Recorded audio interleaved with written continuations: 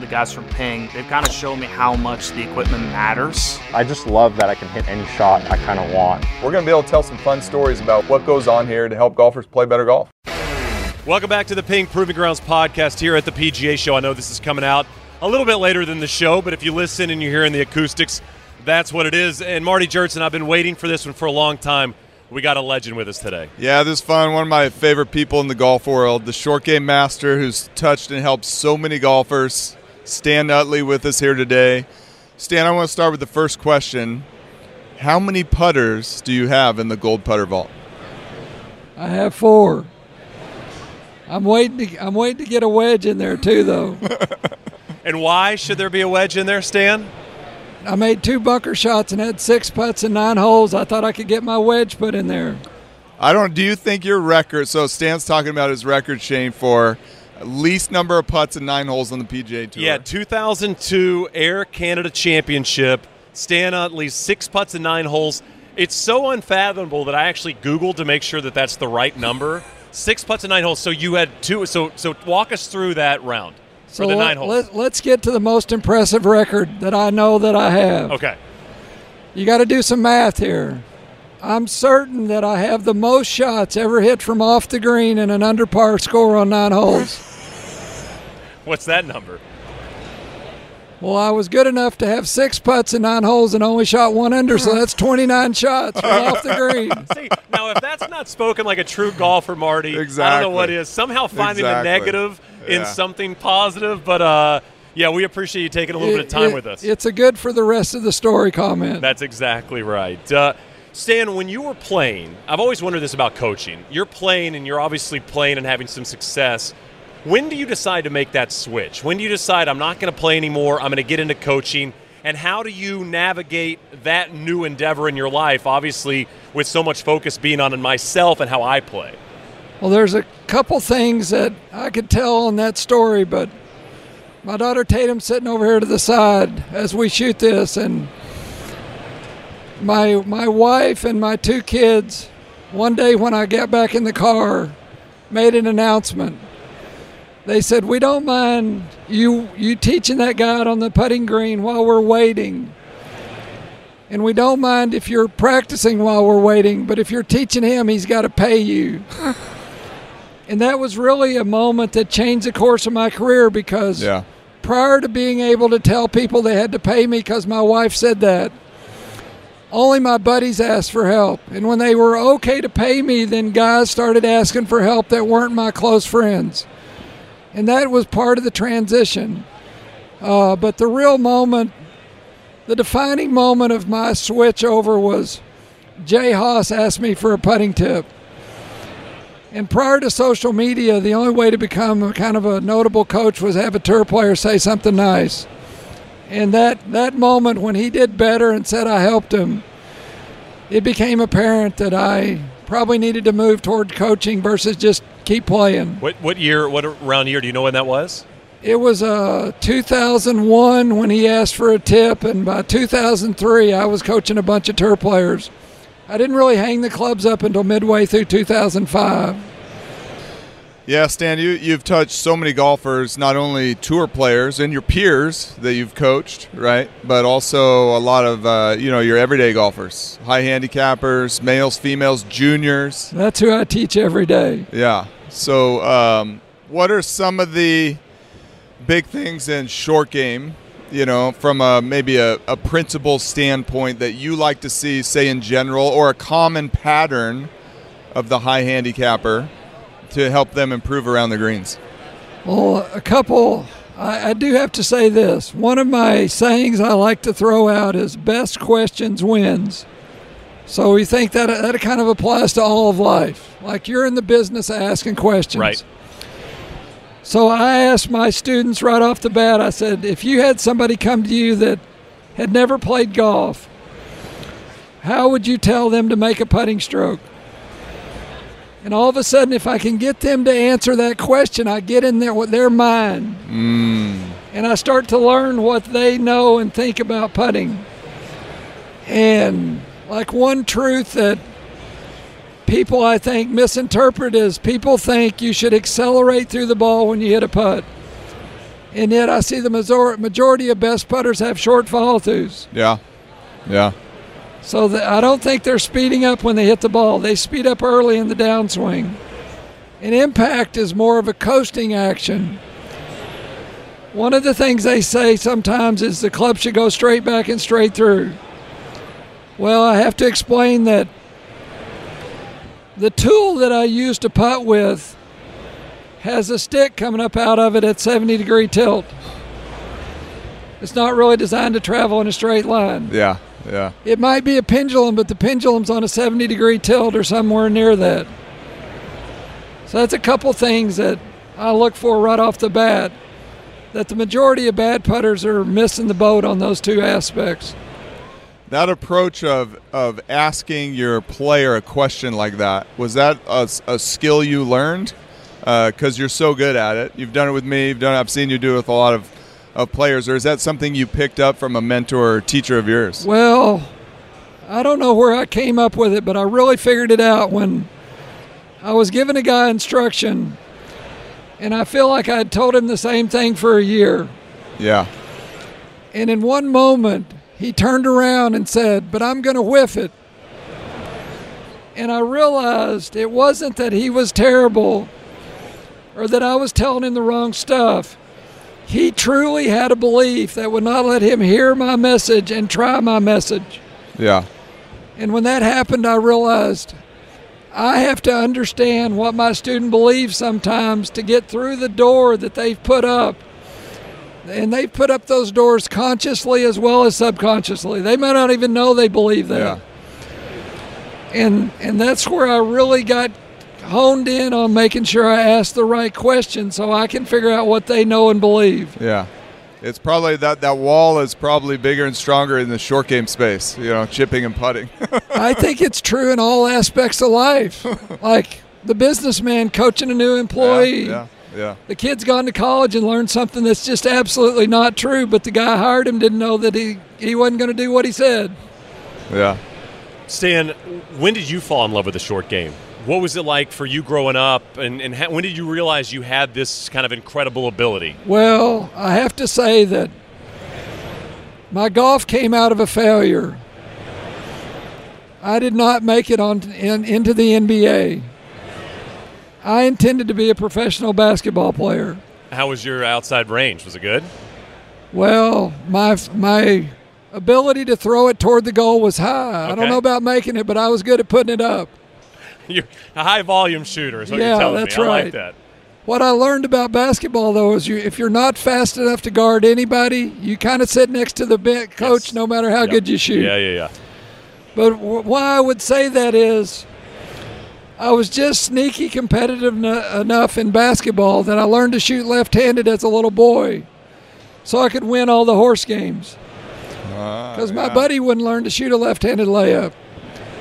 And the ability to put spin on a basketball and then transition that into ping pong and then start playing golf. It didn't dawn on me I wasn't supposed to use my golf club as the same way I use my ping pong paddle. So I understood English on a golf ball or a basketball or a ping pong ball really early in my golf career. And I think that, along with the fact that my mentor, Mr. Lanning, taught me basically a perfect golf grip, led to being very creative. So do you feel like the short game is creative? Is that the way you kind of look at it? That's how I saw it. Okay.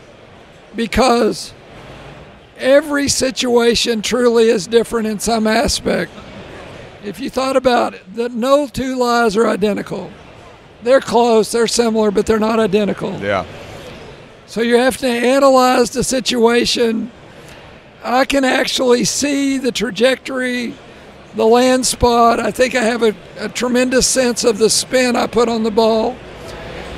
And Mr. Lanning said to master the short game, you had to master the first bounce. So I could make the ball do in the first bounce what I wanted it to do. Okay. And I always had a knack for it. But there was a back end to how I got there. What's the back end? The story about being a basketball player and a ping pong player. I was very creative. Yeah. I played a lot of sports. I was the pitcher. I was the quarterback. I was the point guard. I think it helps to play a diverse amount of sports. It's like that book Range. Been reading that, now that we have kids, and Stan is going to be inspirational in that regard. Stan, let's transition a little bit. We just launched our new S159 wedges. A little bit to how you marry finding the right grind for your player with their instruction. How does course conditions, turf conditions come into play, grain? That's kind of a big question. But then also, how do you marry getting your player into the right grind with their instruction?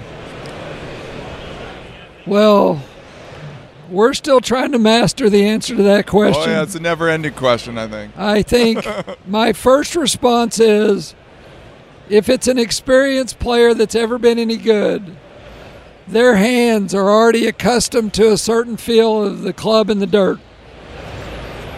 So, although I probably fit into the S grind best, yeah, I play the E grind. Yeah.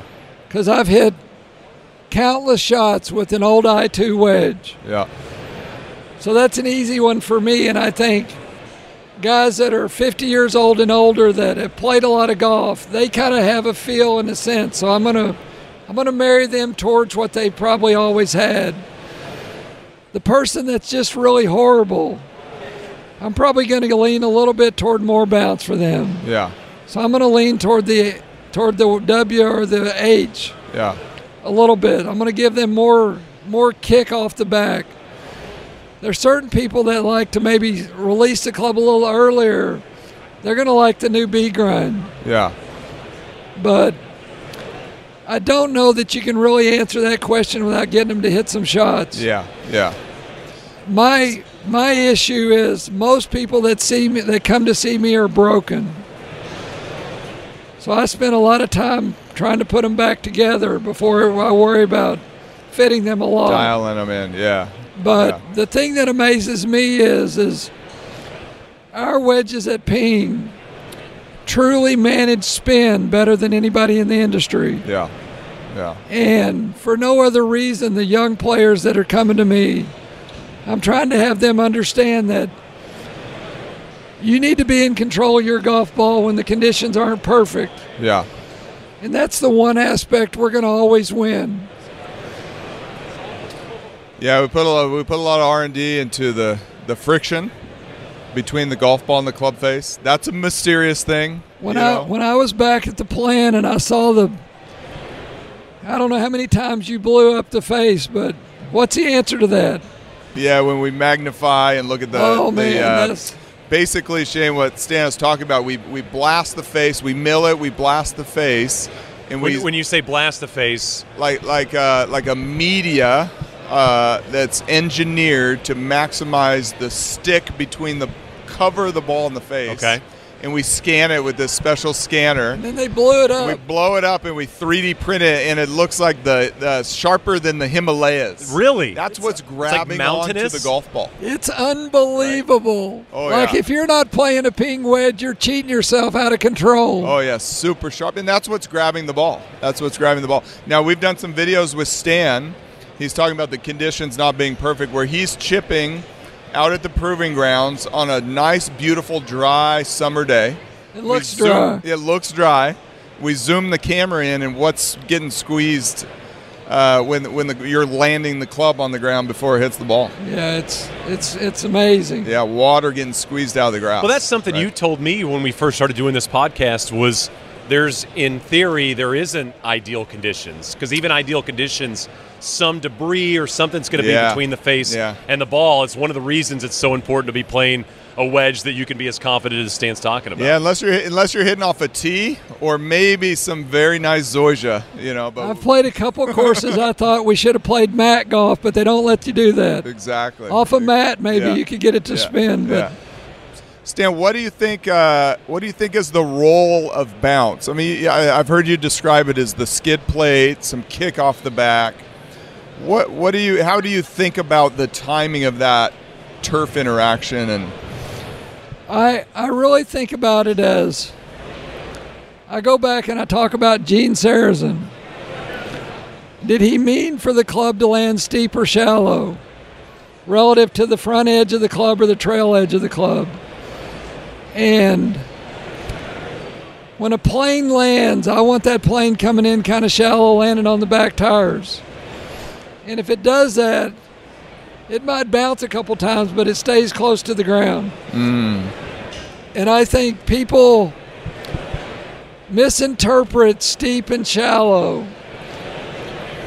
Like today, it's a big buzzword. We need to be steeper. Well, the body needs to be steep. But the club, I don't want my club coming in with the shaft so much forward that I land the lead edge very often. Because the front edge has almost no forgiveness. Yeah. But if I can get the club head releases shallower at the bottom, I steepen impact at the bottom with my pivot, my body, my upper torso. But if I can land the trail edge and keep the lead edge up at just a little bit, 1 or 2 or 3 degrees, then I get a glide effect and I have a lot more room for error through impact. Yeah. I can hit perfect or I can hit a little fat and still have the ball react very similar. Yeah. And I'm looking for grace. I don't want to have to be perfect. Yeah. Well put. Yeah. Well put. Kind of the key to it. And depending on the guy's swing, like the guy that's really steep, he might need a little more of that grace closer to the lead edge. Like for me, I don't know if this is right to say, but like the W wedge doesn't fit my land. Yeah. Because it's rounded. And I'm used to the bottom being flat and getting the kick out of the back edge. Yeah. So everybody's got a little different feel in the bottom. But I'm excited about the new S159s because we have 5 different options. Yeah. They can find it now. Yeah. 5 and the E, so 6 total. 6 total. Yeah. It's amazing. Yeah. Stan, you mentioned that a lot of the people that come to you are broken when they come to you in terms of their golf game. You famously worked with Charles Barkley, who I would say probably fits the mold of a broken golfer when he came to you. How was that experience and how did that come together?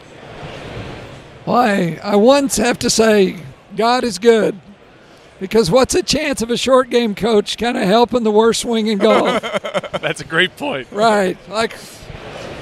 And it was funny when I ran into him at Tom Lehman's charity event in Phoenix. We had crossed paths a couple times, but I didn't really know Charles. And I said, look, I'd really like to have you hit some balls. I want to watch you. And he's like, man, I've worked with everybody. I'm like, I hadn't watched you. So he rambled out to Greyhawk a few days later. My son Jake and I watched him hit some balls, and I kind of already knew what I was going to tell him, but I asked him the questions about what he was thinking, how he got to where he got to. He was so confused he didn't know. Too much information in the head of the golf swing? He didn't know how he became broken, because at one time he was pretty good. Yeah. And I think he didn't like getting beat, so he tried to get better, and he misinterpreted information or he got bad information, one or the other. But honestly, I gave him one tip. It took about 40 minutes for him to spit the tip back at me, but he said, everybody knows he pulled down on the handle. And you probably know Michael Jacobs. Yep.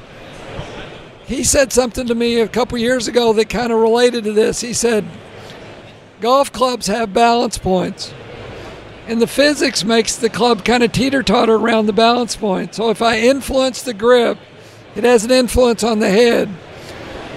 Well, if you think about it, Charles pulled the grip down so hard that the head kept going up on the downswing. That's why he got stuck. Interesting. So there's a point where the head needs to go down and the grip needs to go up. And I helped him feel the head go down instead of just the grip go down. And I did that by having him use his wrist to basically throw the club head backwards. Some people get worried about when I tell them to use their wrist to throw the club head backwards, but the way I get them to do that, it actually puts pressure on the shaft. It creates proper lag on the club. But it gets the club head moving away I see in the end of the backswing, the club head's going toward the target. If you want the club head to circle, it's got to go away from the target on the downswing first. Yeah, it's counterintuitive though, right? So it's going away from the target on the downswing. At the start of the downswing. Okay. Well, all of us.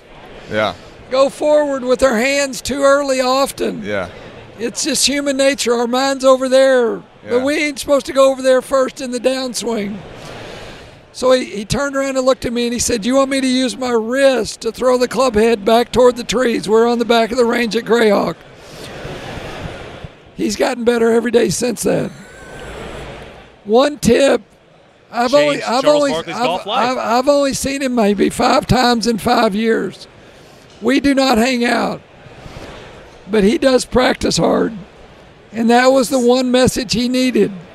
And then he really went and dug it out of the dirt. So we go from Charles Barkley, who was a relative broken golfer. You're somebody that studied golf for a long, long time. I know you mentioned Gene Sarazen earlier. Who is on your Mount Rushmore of great short games, if you had to put together a list of those 4 names? I know I'm putting you on the spot here. It is, but I would think of Seve. Okay. Yeah. I think one of the prettiest short game players of late, maybe going back a few years, would be Ricky Fowler. Okay. I think of, let me think. Jeff Ogilvy. Oh, yeah. If you talk about pitching the golf ball, the pitch he hit to win the Open was amazing. Yeah. Like, I think of in terms of someone who free swings ahead and doesn't accelerate the grip very much. Yep. Corey Pavin would be amazing. Corey Pavin came for a putting lesson one time, and so I'm asking him questions. And I figure out Corey Pavin, it doesn't matter how he grips it or how he stands. He's a full-on wrist putter. He had added shoulders. So I don't really teach people to be all wristy, but like Corey Pavin he just tapped it. I said they should have banned his stroke. They banned anchoring. He anchors the top of the grip at the top of his hand. He doesn't have to put it on his belly. He just uses his wrist. And it's beautiful. Stan, it's been awesome having you as engineering research brand ambassador. Tell the listeners a little bit about your role, some of the fun things we've worked on in terms of research. I mean, one of the things for me has been that you've come in and you ask us such good questions. Shane, we've talked about this. They usually don't like my questions. Well, no, I know. Maybe not on the front end. The best questions are the ones where you guys stump us, right? I mean, we're frustrated, but then we're like, that's a great question. but the truth is, all of us that teach golf, we're looking for the right answer. Yeah. And a guy like me who is really a player, I feel like I use my intuition about what I thought happened and what I thought I was doing for a long time. I would say my gift as a golf coach really is my eye sees the sequence of the movement. That's a gift. But I've tried to learn the engineering and the whys. Yeah. So because of your team, you guys are always measuring. Like one of my favorite questions I asked was, if I swung the driver club at 100 miles an hour at impact, how fast is the top of the grip going? Because I see my student, the sequence of his swing, the top of the grip's going so fast, there's no way he can get the club head to speed up past the grip handle fast. Now the long drive guys are studying deceleration. Yeah. If you can't put the brakes on something above the club head, you can't get the club head to go fast. Yeah. Yeah, we know the hand speed maxes out about when the arm's parallel to the ground. Yeah, it starts slowing down. The average person doesn't know that. No, yeah, and everybody that sucks at chipping is not slowing the grip down soon enough. The grip's going fast. I like to ask questions about path and face. Like you guys put me on a really fast camera. I wanted to know which direction was the club going and which direction was my face pointed on a low shot. And I believe what the data said was my face was 9 degrees close to my path. So that's 9 degrees aloft I took off of the club before I leaned the shaft forward. To square it, right? And that's what allows me to be still shallow at the bottom and hit a low chip and run. I don't have to have the shaft 20 degrees forward to make it come out low and run. Yeah. But I didn't know. I knew I did it, but I didn't really know the math. You knew you could do it. You're not exactly sure why it was happening Yeah. that way. Yeah. I was going to ask you, because we talked a little bit about the average player, people come in that are broken, and I know it's player to player circumstantial, but we talk about the chipper a lot on this podcast because it's been such a great addition to the golf bag for so many players. What's a mistake players do even before they make a move on a chip shot or a pitch shot around the green? Maybe the club they pull out or the decisions they're making in terms of the shot they're attempting to pull off that might not be the right shot. Well, the first thing is it really helps to be able to make solid contact. So that's really what I try to teach. Now, can you teach solid contact? Is that sure, something you can teach? That's a skill. Okay.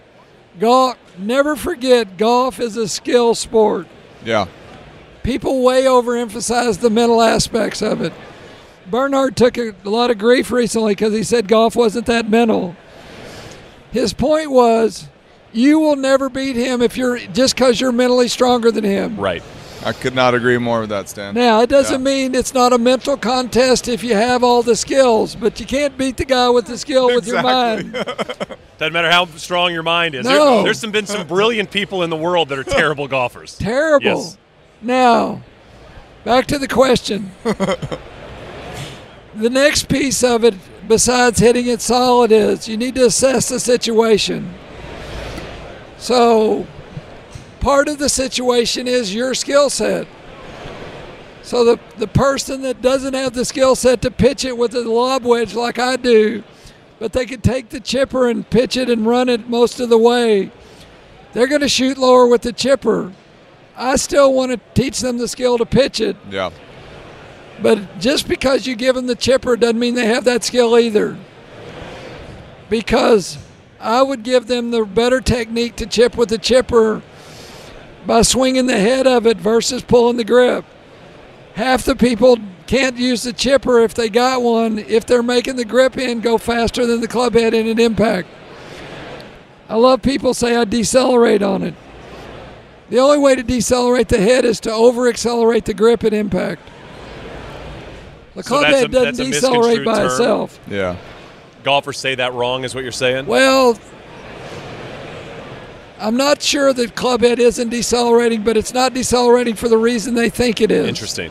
It's a different reason. Is that a similarity, Stan, in your coaching in pitching and also putting? Where do those two differentiate a little bit in terms of maybe how you teach it? It's less than you think. Okay. In my world. Yeah. And I realize there's lots of ways to accomplish a good putt or a good chip. Yes. People putt good differently. Yep. But I like to say, if I was just looking at how to make it look most mathematically correct, I want to swing the club on plane. If you swing on a 70-degree plane or a little steeper, the bottom is going to arc. I want the face to go square to the arc. And I want things to move in the right sequence. Sequence means from the bottom up, things move less. If you truly swung a pendulum, I love to ask this question: what is the rate of acceleration at the bottom of a pendulum? Don't mess this up. 0. What would you say? Well, I mean, I would just follow what Marty said. Most people would say maximum. Marty's what have you been to engineering school or what? 0 acceleration. So, but see, my student heard Coasting. accelerate through the ball. Yeah. Yes. And then the next question I ask him is, so let's say this putt needed 4 miles an hour club head speed. If you really needed to hit the ball at 4 miles an hour, would you rather be coasting or changing from 1 to 6 at the moment of impact? Yeah, with no margin of error. So what happens is, I think the person that comes up short and says I decelerated, they just hit the ball about 1/8 of an inch too soon, and they were only going 2 instead of 4. Yeah. Because the same stroke, if you hit the ball 1/8 of an inch too late, goes way back because you're running 6. Yeah. Now your ball position has to be perfect. But the great putters, the Faxons, the Ben Crenshaws, they speed up early and they coast, so their touch at impact is incredible. And when you're coasting, it's funny, when I'm giving clinics and getting people to do this, they all say, It feels so solid. Well, it's easier to hit it solid if you're not surging. Mm-hmm. Yeah, yeah. And this is a question I gave you guys one time. I said, does the ball leave the face faster if it's coasting or speeding up? You guys didn't want to answer that question. But when I can get them to say the answer, it actually leaves the face quicker on a coast than it does on a surge, because a surge, you're sticking the ball in the face. Yeah. Interesting. Yeah. It might be a little bit, but a little bit matters, I Yeah, think. no, a little bit matters in golf, Stan. No doubt about it. All right, so as we're wrapping up, one thing I've taken from this interview is we're going to have to get one of your wedges in the vault. That's number one. Yeah. And B is I don't feel... I've been leaning for that for a while, so good luck. We talked to some people. Marty knows some people at Ping, I've heard. And the second is I feel like I don't know as much about the short game as maybe I thought I did to start. Me neither. Well, but, I mean, you seem like you still love it. I mean, you still love teaching. Yesterday I saw you do 200-plus lessons. I went to 2 clinics already this morning. I learned stuff from David Orr about putting just a while ago. Yeah. I mean, you're You can still never, a sponge. you can You never, still wanna, you can you never still wanna quit learn. learning. You can never quit learning. That's what's so great about golf. Stan, I know recently you've come out and you've been vocal about, battling Parkinson's. How has that been? When did you find out? And what have you been doing as of late to, try to hold it back as long as possible? Well, it wasn't something I talked about in the moment, but in early 2019, I was diagnosed with non-Hodgkin's lymphoma. After going through 4 rounds of big chemo, one, I'm happy to say I sit here today cancer-free. Yeah, beautiful. But the neurologist said the trauma from the chemo kicked in Parkinson's earlier than it might have surfaced later in life, but it kind of kicked it in. And so it's just now to the point where I take meds that manage the shake, but as we sat here and did this interview and my left hand's shaking, sometimes I feel a little conscious about it. I'm not worried about it, but I don't mind people realizing why I shake now, because it is a public thing and I'm in the public eye. It doesn't really hurt my day-to-day life. I still made 4 birdies on Friday. There we go. The cool thing is it only shakes when I'm still. It doesn't shake when I'm swinging or hitting a putt. So golf is good. It's not hurting golf. Still can pitch it like you used to. Well, no, I can't do that. But it's not terrible. Stan, we were chipping at the Proving Grounds. I never told you this. You helped me. You gave me a few tips. I was super steep. You helped me get a little shallower, changed my body movements. I played that weekend. It was cold in Phoenix, and I missed 6 greens. I got every ball up and down. It was just perfect contact. So that reminds me of Coasting it in there. I learned 2 things the first day I sat with a sports psychologist. He was the track coach in Missouri, my friend Rick McGuire. He said there's one main difference between winning and losing. Scheduling. And he said there's one way to be a great track coach. Coach fast kids. I was coaching a fast kid when I gave you a tip. You had the quickest guy in the room. He was already the quickest guy in the room. That was easy. He might have got 5 out of 6 up and down if he hadn't had the information for you the next day. But hey, 6 out of 6 changes the game. I hit him good that day. I still like hearing the stories. It felt good. Yeah. Well, Stan, we appreciate the time. Always interesting to hear you kind of talk about short game and diving into it. And obviously from great player to great coach, one of the great that's ever done it. So thanks for taking the time with us. It's a pleasure. Yeah, thank you so much. That's Stan Utley. Thank you. This is Thanks, the Ping Stan. Proving That was Grounds awesome. podcast.